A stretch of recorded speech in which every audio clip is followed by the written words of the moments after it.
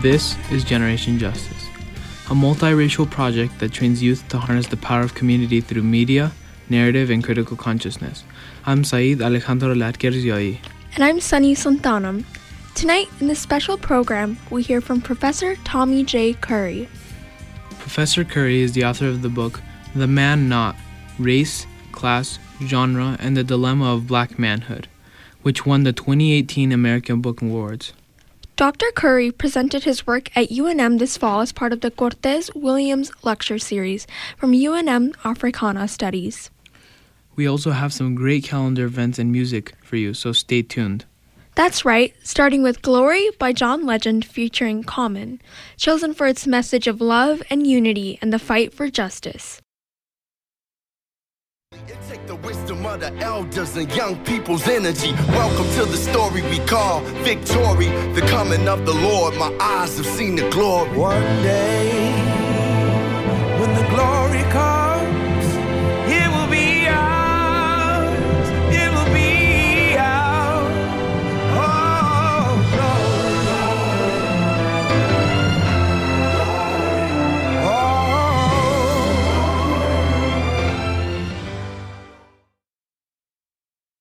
Professor Tommy J. Curry is the personal chair of Africana philosophy and Black male studies at the University of Edinburgh. His research includes 19th century ethnology, critical race theory, and Black male studies. Dr. Curry's newest book, The Man Not, explores and challenges the narratives of Black men and boys held in history and academia. A warning to listeners, this conversation mentions sexual violence that could be triggering. Now, here is longtime Generation Justice member Edgar Cruz speaking with Dr. Tommy J. Curry. This is Edgar Cruz with Generation Justice, and I'm speaking with Dr. Tommy Curry, a professor of philosophy and personal chair of Africana philosophy and Black male studies at the University of Edinburgh. Dr. Curry, welcome to Generation Justice. Will you please share with us how you would describe yourself, introduce yourself? Wow.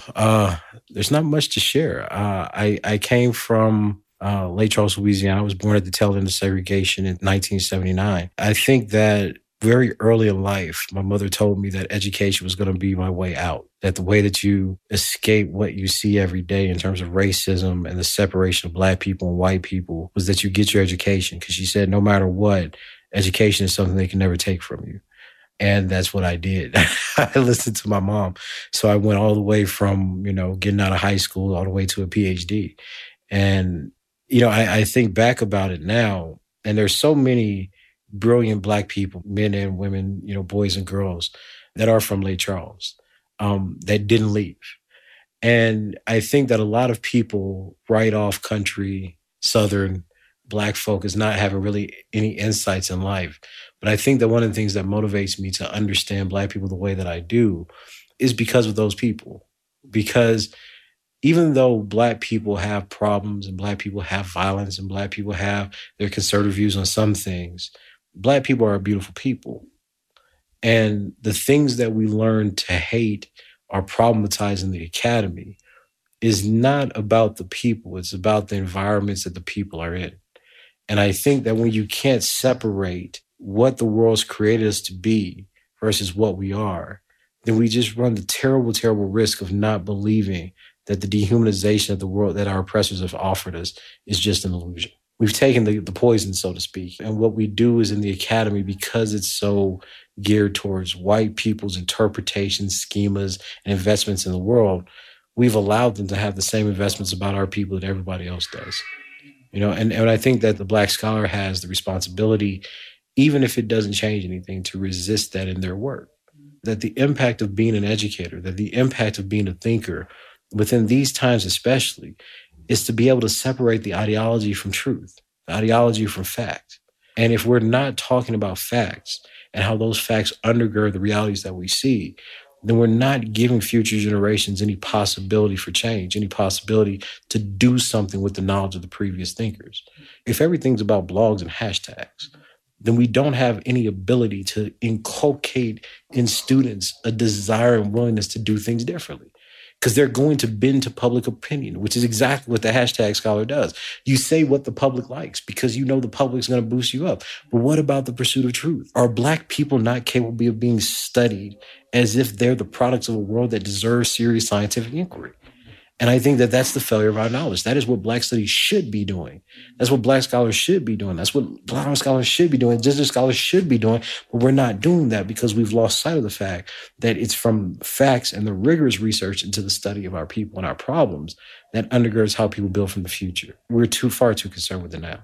Would you describe your journey to pioneering Black male studies? Part of Black male studies comes from a frustration, I think. Yesterday I gave a talk, a keynote, and I explained how when I was in graduate school, no matter how many feminism courses I took, none of them seemed to want to talk about Black men. I was constantly told when I asked questions about Black male victimization to violence or, child abuse, et cetera, that those were not serious problems.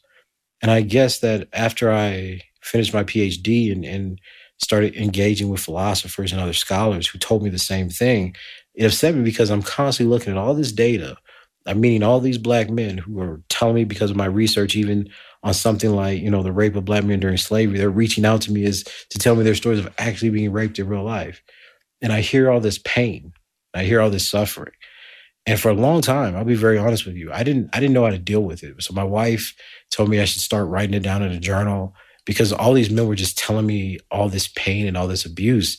And I didn't have a way to process any of it because I'm a philosopher. I'm not a clinician. So I'm just taking this in and I'm becoming frustrated. I'm probably becoming a little depressed.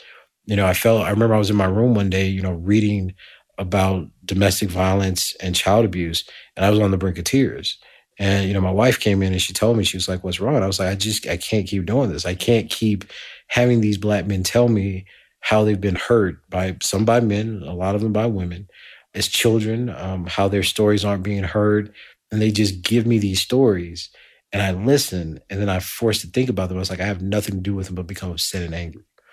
And I think that the way that I learned to process that, the stories of Black male victims and the ignorance that we as a society have collectively to that kind of sexual vulnerability, was to start writing, and not writing just about them, but trying to create a way of thinking that could actually see them. And I think that that's what Black male studies tries to do. It's trying to see all the different relationships that Black males have in the world, that Latino males have in the world, that Indigenous males have in the world, that Jewish men have in the world, and say, why can't these be relationships and processes of study?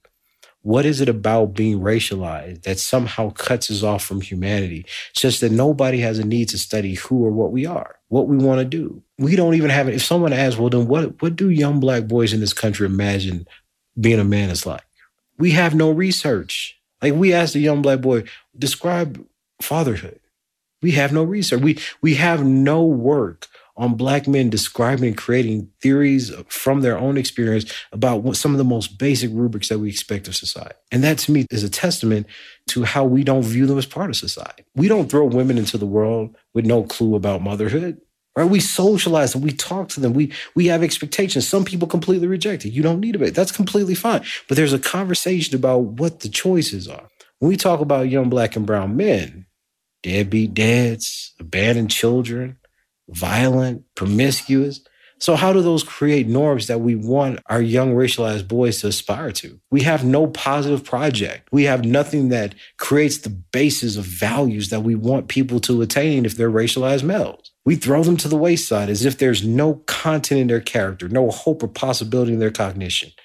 That's not what I envision for the world. I think that Black male studies is a way to both study the victimization and then talk about the potential.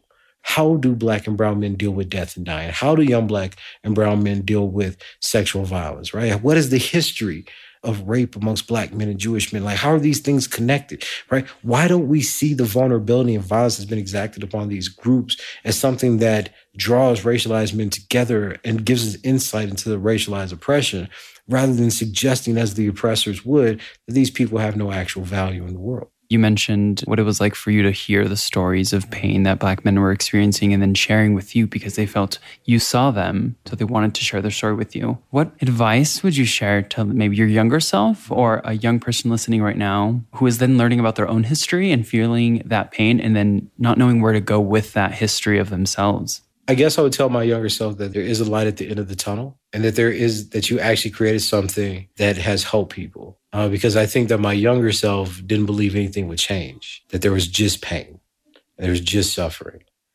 And before I created Black Male Studies, I couldn't see a way out. I couldn't see a way to understand or connect everything. So I think that my advice to him would be to do what you did, but know that something's going to click, that you're going to figure it out. And I think to the young writer, I would say, don't be afraid of the pain. What I often find with young racialized men, especially Black men, is they feel the pain, and the pain consumes them because the world won't recognize it. And a lot of the young Black men that I've dealt with, they give up. And I don't mean give up in the sense that they just throw their hands up. They give up because they can't see beyond the pain. They feel it so viscerally, and the world hurts them. The people they care about, it hurts them because they don't care. They can't see how vulnerable they are. So I would tell those young Black men, those young brown men who are dealing with these situations, that the pain can help you grow. You have to learn how to manage it. It is an insight into the world that will not end you. But you have to direct it. You have to understand that the pain that you feel from being ignored, the losses that you feel, the losses that you see of your friends who would be incarcerated or killed, that is something that the world wants you to say. And instead of you taking that on as if that's something that's going to destroy and crush your soul, that is something that you should write about. That is something that should drive you to study yourself and study your own people and study your circumstance. And one of the reasons that I think that so many of us leave and don't pursue education is because we can't see that connection. We can't see how getting a degree is going to help soothe our pain. And I think that if we give ourselves a chance, if we start believing in what we can create and not just what people tell us that we are, then we would do a much better job of managing what that kind of hurt that makes us broken. We're not broken. We're human beings. And because we're human beings, we feel, and this is what I mean, this is why we're not pathological. We don't do things in the world. We don't hurt other people and not feel that. People don't hurt us and we not feel that. We're not animals. But we don't have anyone that listens or tells us what to do with the trauma that happens to us when we're hurt. So when we're raped as young boys, when we're racially profiled, when people silence us and say we can't speak, we have nothing to do with all that frustration and anger. But the reason that I'm trying to create this is so that people feel that there is a space where people are going to listen. There's other men, there's other women that are like, look, the reason that, Curry's going through all this hell now is so that you can have a literature that says, look, why don't you write the next book? Maybe you should create the next artwork. Maybe you can even just start talking to other people, because what you're feeling about the world is not just your paranoia, but it's actually true. I think that would do so much to help Black men, brown men, et cetera, because we're stuck in a world often by ourselves where all we see is loss. We see the people we went to school with killed or incarcerated. We see our lives precarious, that we don't know if we'll live today or tomorrow. When we do achieve, and get our degrees, we see our options limited. We always feel like they prefer everyone else but us.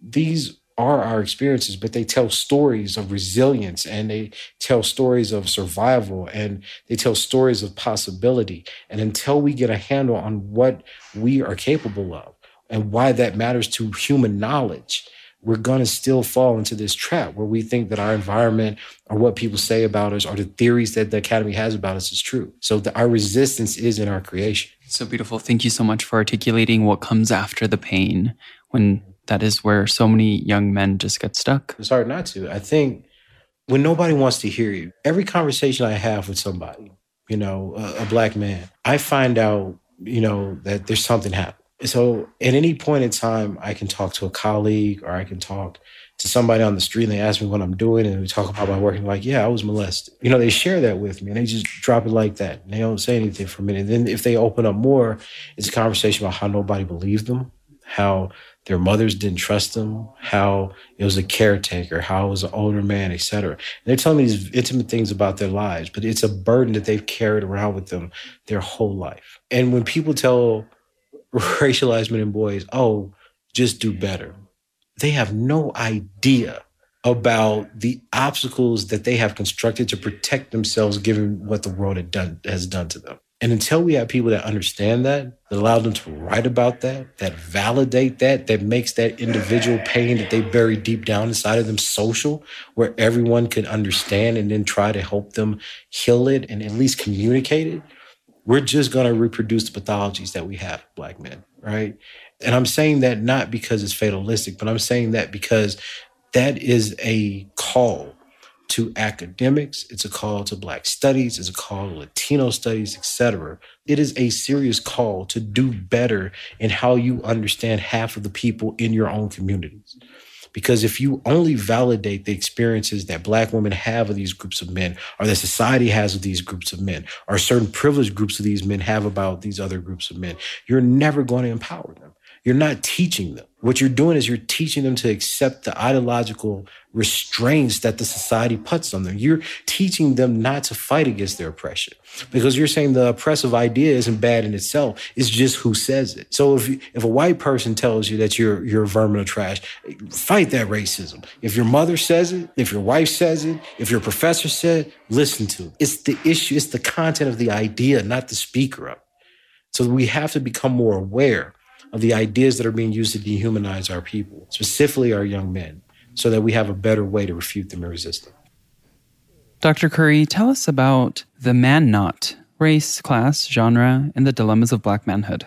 There's so much to say about it. I think that The Man Not is an important book. But even, I published it 2 years ago, wrote it 3, I guess.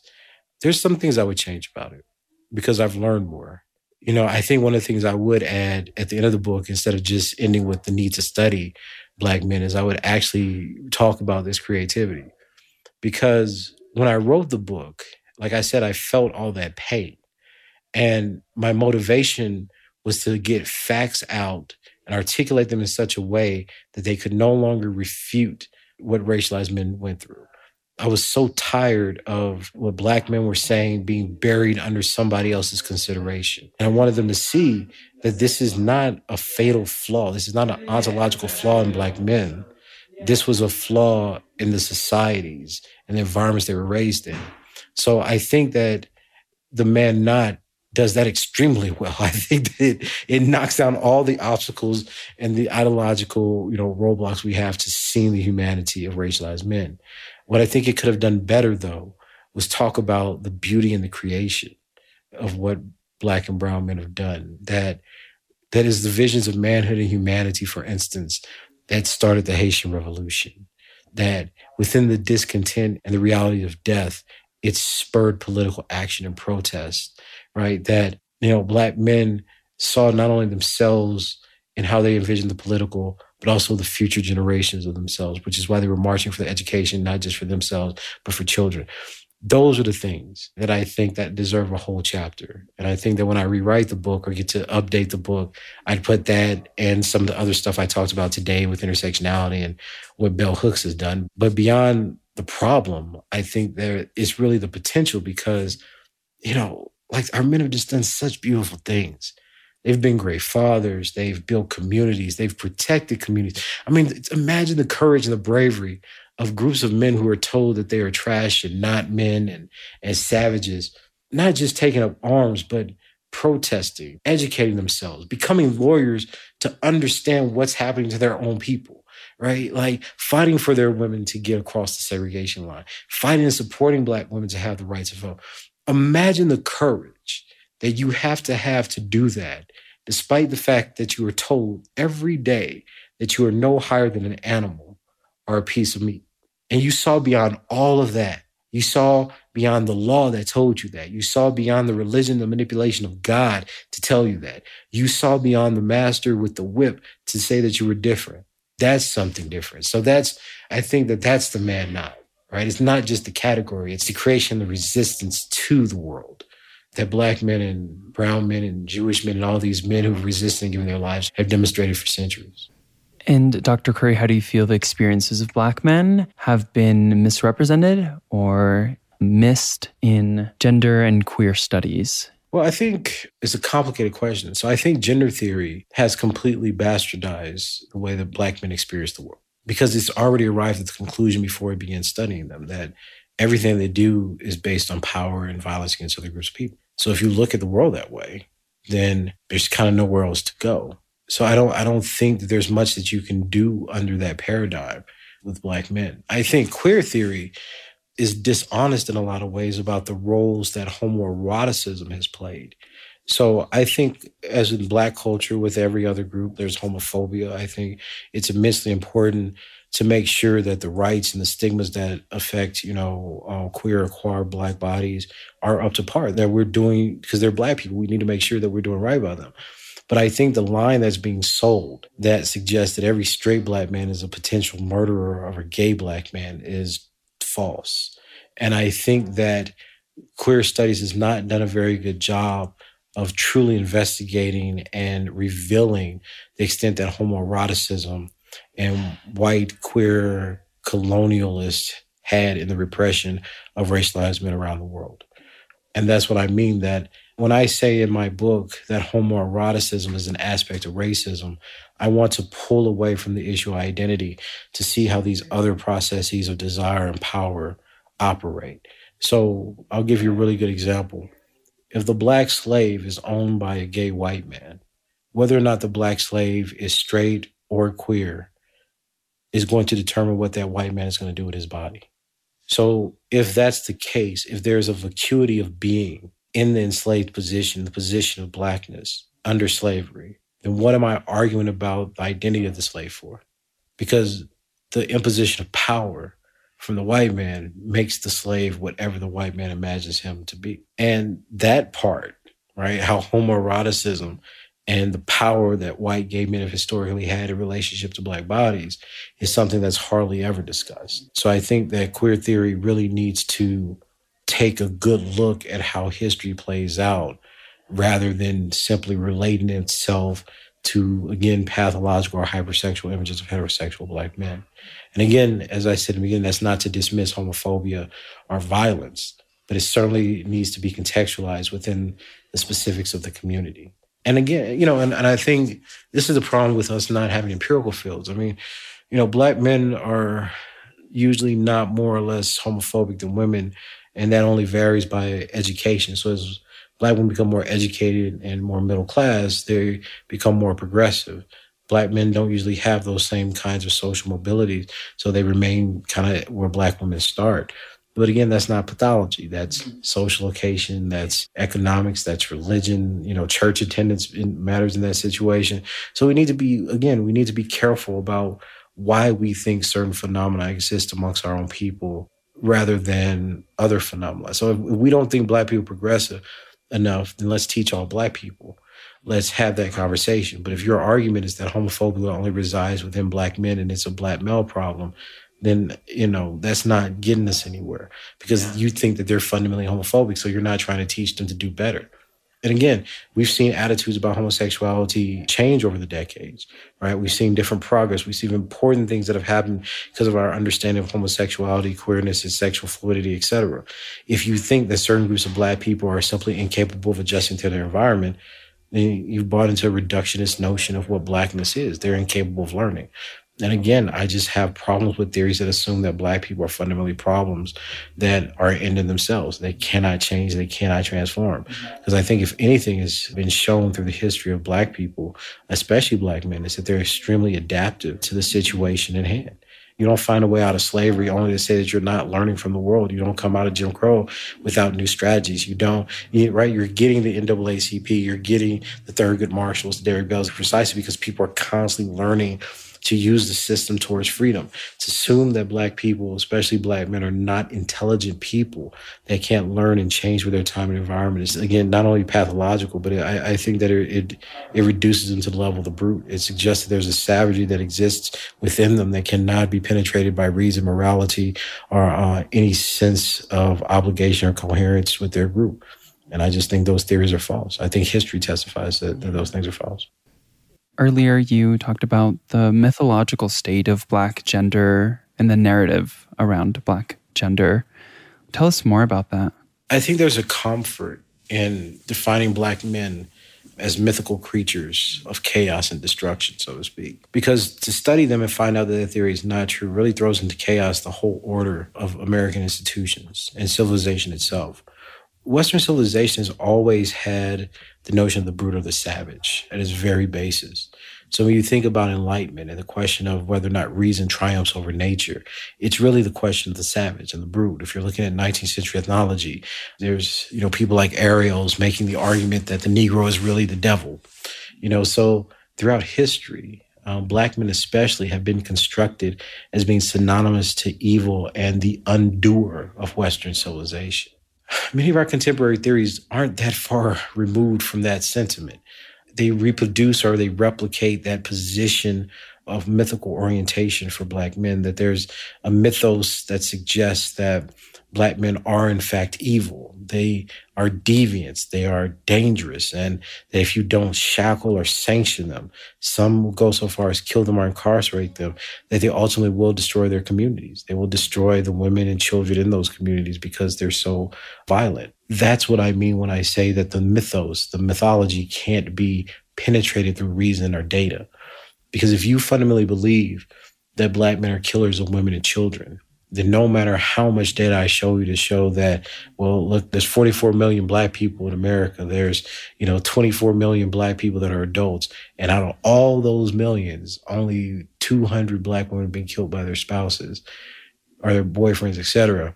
You're not going to accept that as logical, right? That's less than half of 1%. And you're still not going to accept that in the realm of possibility. So what ends up happening is that you replace facts with fiction. Right? You say that the fictive is what undergirds your interpretation and mediates your relationship with Black men and Black boys. So ultimately, it's driven by your fear that one day the person that's going to kill you is going to be this Black man, even though the chances of that out of the adult population is just so small. And that's not to say that these are not real issues in our community, but it's to say that how do you use, so for example, like in a given year, 100 or 150 Black women kill Black men. Should I be afraid of every Black woman that I meet? Is she one of the 150? Is she the 151? You know what I mean? This is what I'm saying. What is it about millions that allows us to build caricatures of that population based on a few hundred? We have these real problems, and it's not because it's real in the sense that we think around the next corner is the Black man that's going to murder. It's just real in the sense that we think that in terms of our intimate relationships, Black men cannot be trusted to share a space, to share a home, to share a community with us because they're so dangerous. And that's what I mean when I say that even our most progressive theories, be they racial or gender-based, replicate the mythology of that totem, so to speak, that there is always the devil, there is always the deviant. And whether or not it's in white society or in our Black neighborhoods, we think that's the racialized male. We think that's Black men and boys. Dr. Curry, thank you so much. Is there anything else you would like to add? No, I think anytime you try to have conversations that are humanizing about oppressed people, I think someone's going to get upset. You can make your whole career just pathologizing your own people. You can make your whole career just, studying white theorists and saying that they're correct. But the moment that you think differently and dare to say that the humanity of oppressed people, your own people, is more important than all the theories that have been, compiled to explain them, people get upset. And I think that I would tell young scholars and young people that should inspire you to piss a lot of people off. Dr. Tommy Curry, thank you so much. For Generation Justice, I'm Edgar Cruz. Thank you so much, Dr. Curry, for your impactful words on Black male empowerment and bringing awareness to the issues surrounding violence and abuse perpetrated against Black men. Thank you, Dr. Curry, for speaking with us. Your words carried such deep meaning about the violence and wrongdoings Black men face, but also the courage and resilience of Black men. Our next two songs are Black Men in a White World by Michael Kiwanuka, followed by I Owe You Nothing by Sainabo C, which were chosen for their message of Black liberation and justice.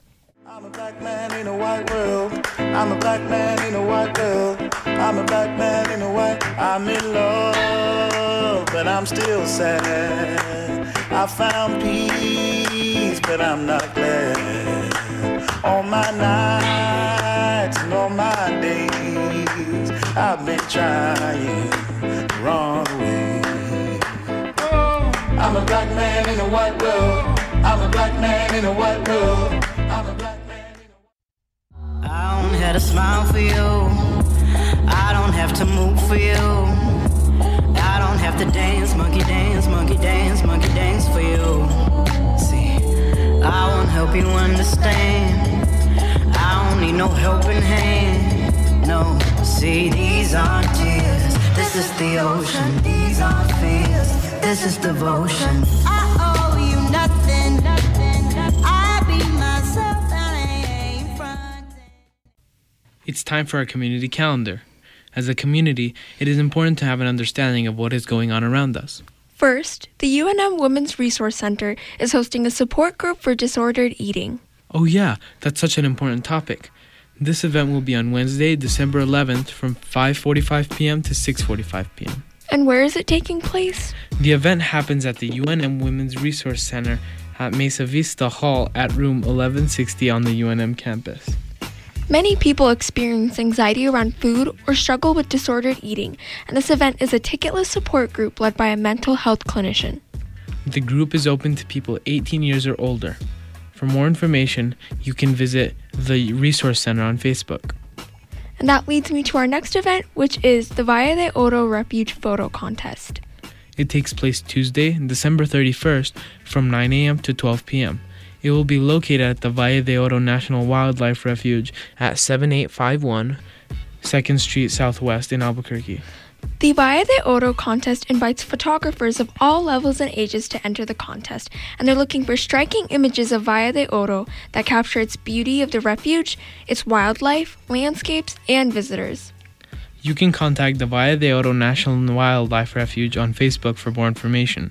And our last event of the night is Hoodies for the Homeless, hosted by La Placita Institute.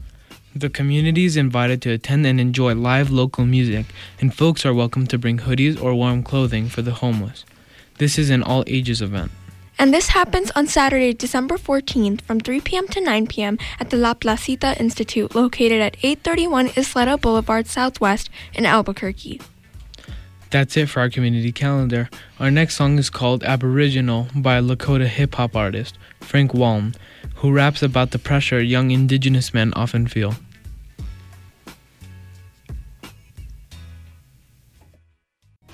These white kids don't know my struggles. I ain't equal in their eyes. Their intolerance brings me troubles. I'm not the noble savage doing damage to the perception of who I am. Self-destruct when I self-construct my own plan of my identity from their affinity to rape the culture. They rape the land, shaming in the end just to save the man. But this Indian never dies.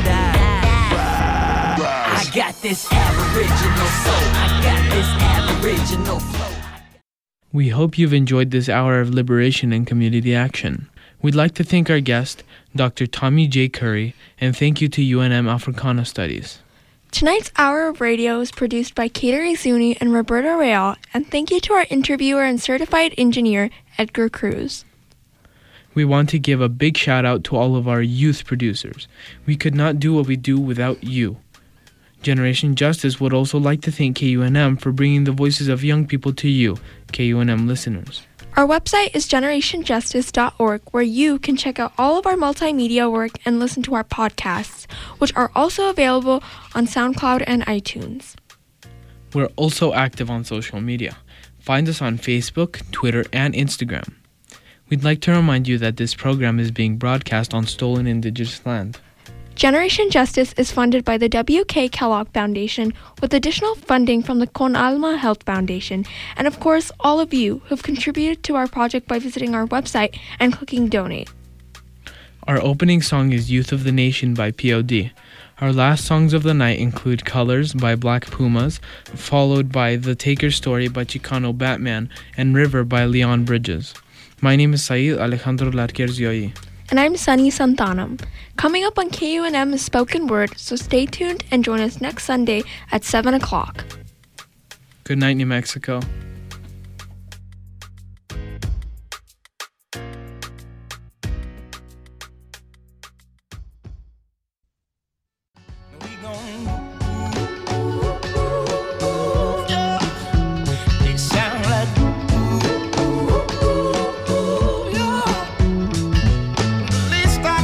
I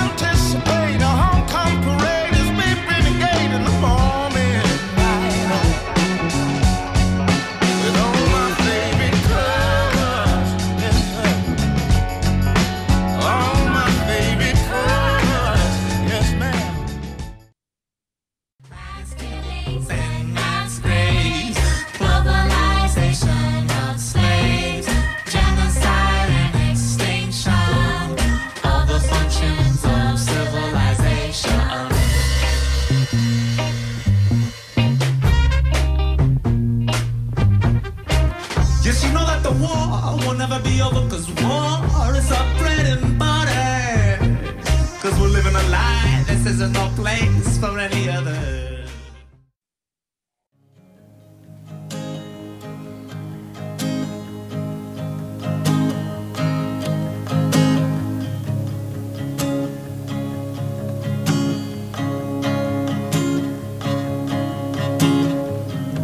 Been traveling these wide roads for so long. My heart's been far from you, 10,000 miles gone.